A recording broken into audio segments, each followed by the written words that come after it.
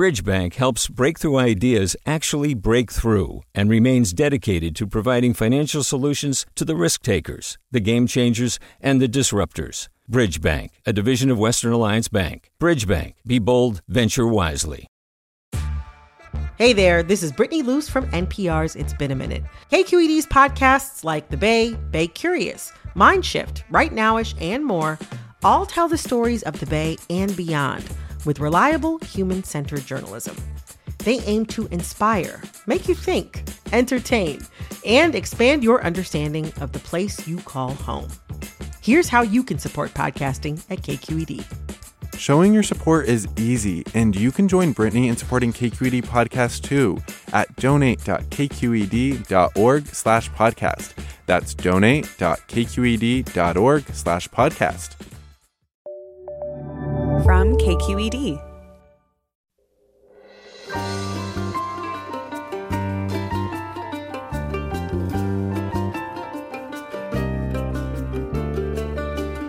From KQED Public Radio in San Francisco, this is Forum. I'm Scott Schaefer, in today for Mina Kim.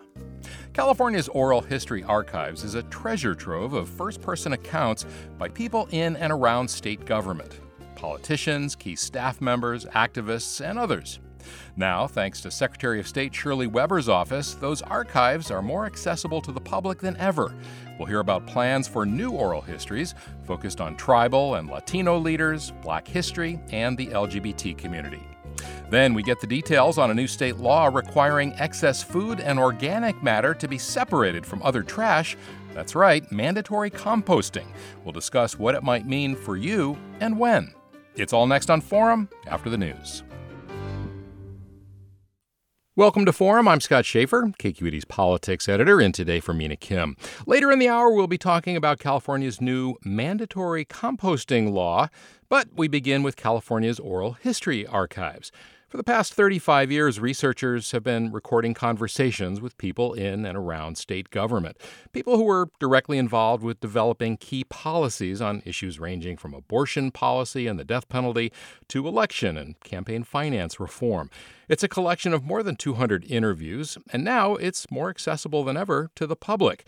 Joining us to talk about the importance of oral histories in general and plans to diversify California's collection of them is Secretary of State Shirley Weber, who, in addition to overseeing elections, has responsibility for the state archives. Dr. Weber, good morning. Thank you for joining us. A little trouble finding you, but I'm sure we'll get here. The other people with us for this segment, Todd Holmes. He's a historian with the Oral History Center at the Bancroft Library at the University of California, Berkeley. And also Tamara Martin. She is a state archivist, or the state archivist for the state of California. Welcome to all of you. Thanks, Scott. It's a pleasure to be here. And this is good to be here with you also. Good. Thanks for joining us. This is a short segment, by the way, so I'm going to give out the number early. It's 866-733-6786. Again, 866-733-6786. Or get in touch on Twitter and Facebook. We're at KQED Forum. If you could hear an oral history with someone, alive or dead, who would it be? Or maybe you've done one with your family. Tell us about that as well. Dr. Weber, as I said, when you're not overseeing elections or planning for elections, this is one of the things your office does. And tell us your thoughts about what's the importance of these kinds of recordings. What do they tell us? You know, one of the things that I was pleased with when I became Secretary of State is I discovered that I was in charge of the archives. And having been a scholar and a historian for over almost 50 years now, I was excited about the potential of what the archives could do. And it really opens up an opportunity for the average Californian to really understand those who have been a part of California's history, who've made a difference in their lives, and even to be inspired by it. I find history sometimes inspiring because of the fact that you learn about folks who are similar to yourself, who've risen above the fray in terms of becoming significant and important and really can make a difference. And so I'm just excited about the fact that we can now have everyone basically become somewhat of an historian to the extent that they can learn about California and not feel that they have to leave the comforts even of their own home to be able to do it. Well, and speaking of your own home, you're the first Black Secretary of State. You were named by Governor Newsom to replace Alex Padilla when he went to the Senate. And I'm wondering, you have such a fascinating family history yourself. And I'm wondering, to what extent does that make you think maybe differently about oral histories in general? Well, I think a lot about it because there's not a lot written about African Americans in terms of just the everyday person. And so what I've done is I've begun to collect the history of my family. I took advantage of COVID and began to, there's 7 of my brothers, and there's 7 of us still alive. There were 8. And so we had a unique life in traveling from Arkansas to California. And I was a baby at the time. And it's interesting that I've been recording my brothers and sisters on Zoom every Sunday at 4:00. We did it for several months. We still meet every Sunday. And then most recently we met because December 1, 1951, my family came to California. So this was the 70th anniversary this past December 1. And I recorded my brothers and sisters who took the train ride, who told me what it was like when they arrived in California, what the train ride was like, and all these kinds of things. And so it becomes inspiring to me to know that my family has undergone some enormous challenges, and despite that, still have a positive attitude, a sense of family, working together, passing this tradition on to my nieces and nephews. So, it's extremely important. This oral history, and we would never sit down and just write it down because we're not authors and those kinds of things, but we love to talk and we love to share. And as a result, we've got some oral history going that's really been inspiring to my nieces and nephews. So it's extremely important. It's extremely important to me and my family, and has been a foundation upon which I have built my strength and my perseverance. And Tamara Martin, you have the big picture here. You're the state archivist, and of course the oral histories are just part of it. But give us a sense of what's in those vaults. Of course. So the California State Archives were we're the oldest entity in California. We were created by California's very first law. So we're about to turn 172 years old tomorrow. And we have one of the largest state archives collections in the United States with over 350 million records. And that includes a wide variety of things from all 3 branches of state government. We have such a diverse collection that includes things that go all the way back to 1850 to the start of statehood, to more recent items, some of which were created just yesterday by the legislature, things that are filed with our office. Yeah, and in terms of the oral histories, give us a sense of the range of people who are represented. So we do have a broad range of individuals that capture policymaking as well as the history of the state. So that includes elected officials, members of the legislature. We also have some local leaders and state agency heads, as well as important individuals who have worked for the state for a long period of time.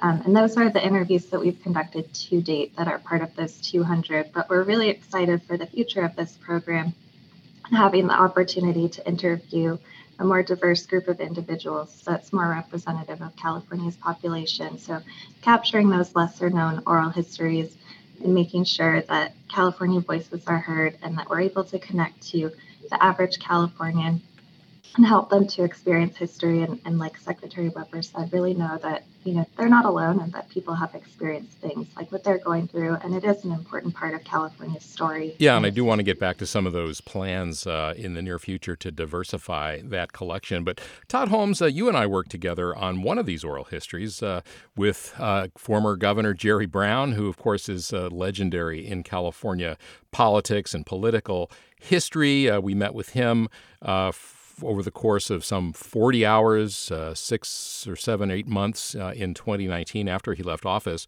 Tell us, when you prepare for these oral histories, which you've done many for the Oral History Center, what do you think about? How do you prepare for them? What do you hope to get out of those conversations? Well, Scott, oral histories are, if you go to any presidential library, not just in politics, but also even all the way down to your Main Street level, oral histories really help provide a different point of view from just, what would be reported in newspapers or even political documents. And so really a lot of times in preparing for this is really a deep dive in both into their career, but also to get their perspective on other events that were happening at the time. And so for Governor Brown, for instance, it wasn't just the various kind of key postmarks along his very long career, but it was also to get his perspective on the events that were happening at that time. And I think that's really one of the things that oral histories are able to capture. Yeah, and I want to play a short cut from Jerry Brown.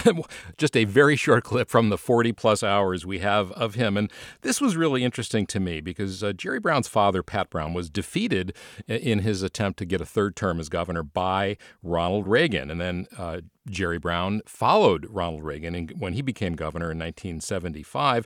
And we talked with him about Ronald Reagan and his thoughts. Here's a short clip. Reagan said that he couldn't imagine running for president by anyone who had not first been an actor. And I think that speaks to the issue of being able to communicate to a broad audience. So politics is part performance? Part performance. So is journalism. So is being a professor. Performance is built into existence. You get a little bit of Jerry Brown's not only thoughts about Ronald Reagan, but his pugnaciousness over the course of those 40-plus hours, Todd. What I'm wondering, with regard to Jerry Brown, what surprised you in those conversations with him? I think Jerry Brown, for one, I loved how I think it's also a great clip how he likes to take, he liked to poke at both of us throughout the interview.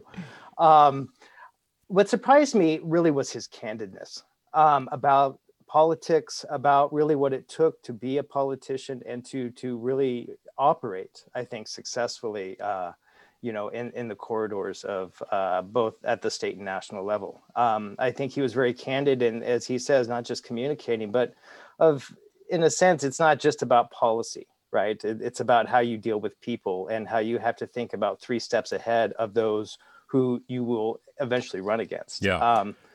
I think I always tell people that sitting down with 40 hours of Jerry Brown was the best political education I've had, and I've studied politics for 25 years. So. Yeah, he's quite the political historian himself. Let me play another short clip from him, and this is getting his thoughts about lobbyists. Many of them have emotions attached to them. When Jerry Brown returned to the governor's office in 2011, he once again had to deal with the yearly demands of legislators, lobbyists, and activists who wanted his help. They want a bill, and if you don't give them the bill, they get very excited. And Brown says that when those interested parties ask the governor for his signature, they don't ask nicely. They don't say, I think it would be desirable to do X. They say, it's unfair. I'm suffering. I need. Give me. It's emotional battering. Of whom? Of everybody. I mean, of the governor, of the legislators, of the staff. People, they can't buy you, but they can batter you. That's just the way it is. And that, of course, was Jerry Brown from The Political Mind of Jerry Brown, which was a series of podcasts we developed. Shirley Weber, looking over the list of whose oral histories are in the collection, you can't help but be struck by the lack of diversity. They are largely white. They are largely men. And, of course, that's who was in charge of California for much of, the past several decades. That began to change, though, actually around the time of Jerry Brown. And what are your thoughts about going forward and how to diversify that collection further? Well, I think those who, thank you very much for that. And I enjoyed listening to Jerry always, but there is a lot of listening with Jerry. There's a lot of listening. But, I think all of us, when we think about the need for diversity, it really opens up the opportunity for people to come forward and to make recommendations as they do as to who they think should be in there. The committee to get a diversified committee to start looking at all kinds of elected officials, but all kinds of people who made a difference in California, because it's just not the governor and the lieutenant governor and those individuals. There's some folks at school board levels. There are people at city council levels. There are people who are just citizens who really work very hard and have done some amazing things. I've even seen in San Diego who individuals who've really gotten involved in San Diego for 30, 40 years and really changed the nature of California. And so I think that becomes important. It does. And I'm sorry to cut you off. We're going to have to go to a break and we're going to transition to a new topic. But Dr. Shirley Weber, Secretary of State, oversees those oral histories. Check it out at their website, by the way. So much to learn and to hear and find out about California history. Also, thanks to Todd Holmes and Tamara Martin as well. We'll be back in a moment. We're going to talk about composting. It's going to be mandatory soon. Support for Forum comes from San Francisco Opera. Set 10 years after a school shooting, the critically acclaimed opera Innocence takes us into a complex emotional journey where our understanding of innocence and guilt is constantly upended. Kaya Sariaho's ethereal score collapses the past into the present as a community of survivors grapple with how to move forward. Don't miss the highly anticipated American premiere of Innocence, June 1st through 21st. Learn more at sfopera.com. We've all got those parts of our house where the internet just won't go. Well, if you had wall-to-wall Wi-Fi from Xfinity, you could worry less about dead spots. Because with wall-to-wall Wi-Fi from Xfinity, you get fast speeds, reliable connection in every room, and power for all of your devices, even when everyone's online. That's wall-to-wall Wi-Fi only with Xfinity. Restrictions apply, not available in all areas. Actual speeds vary. All over the country, we need to improve reading in Wisconsin. Schools are changing the way they teach reading. I'm calling for a renewed focus on literacy. We have gotten this wrong in New York and all across the nation. And it's happening because of a podcast. I think your podcast has changed my life. And I'm going to share this podcast with everyone I meet. Sold a Story investigates how teaching kids to read went wrong. New episodes of Sold a Story are available now.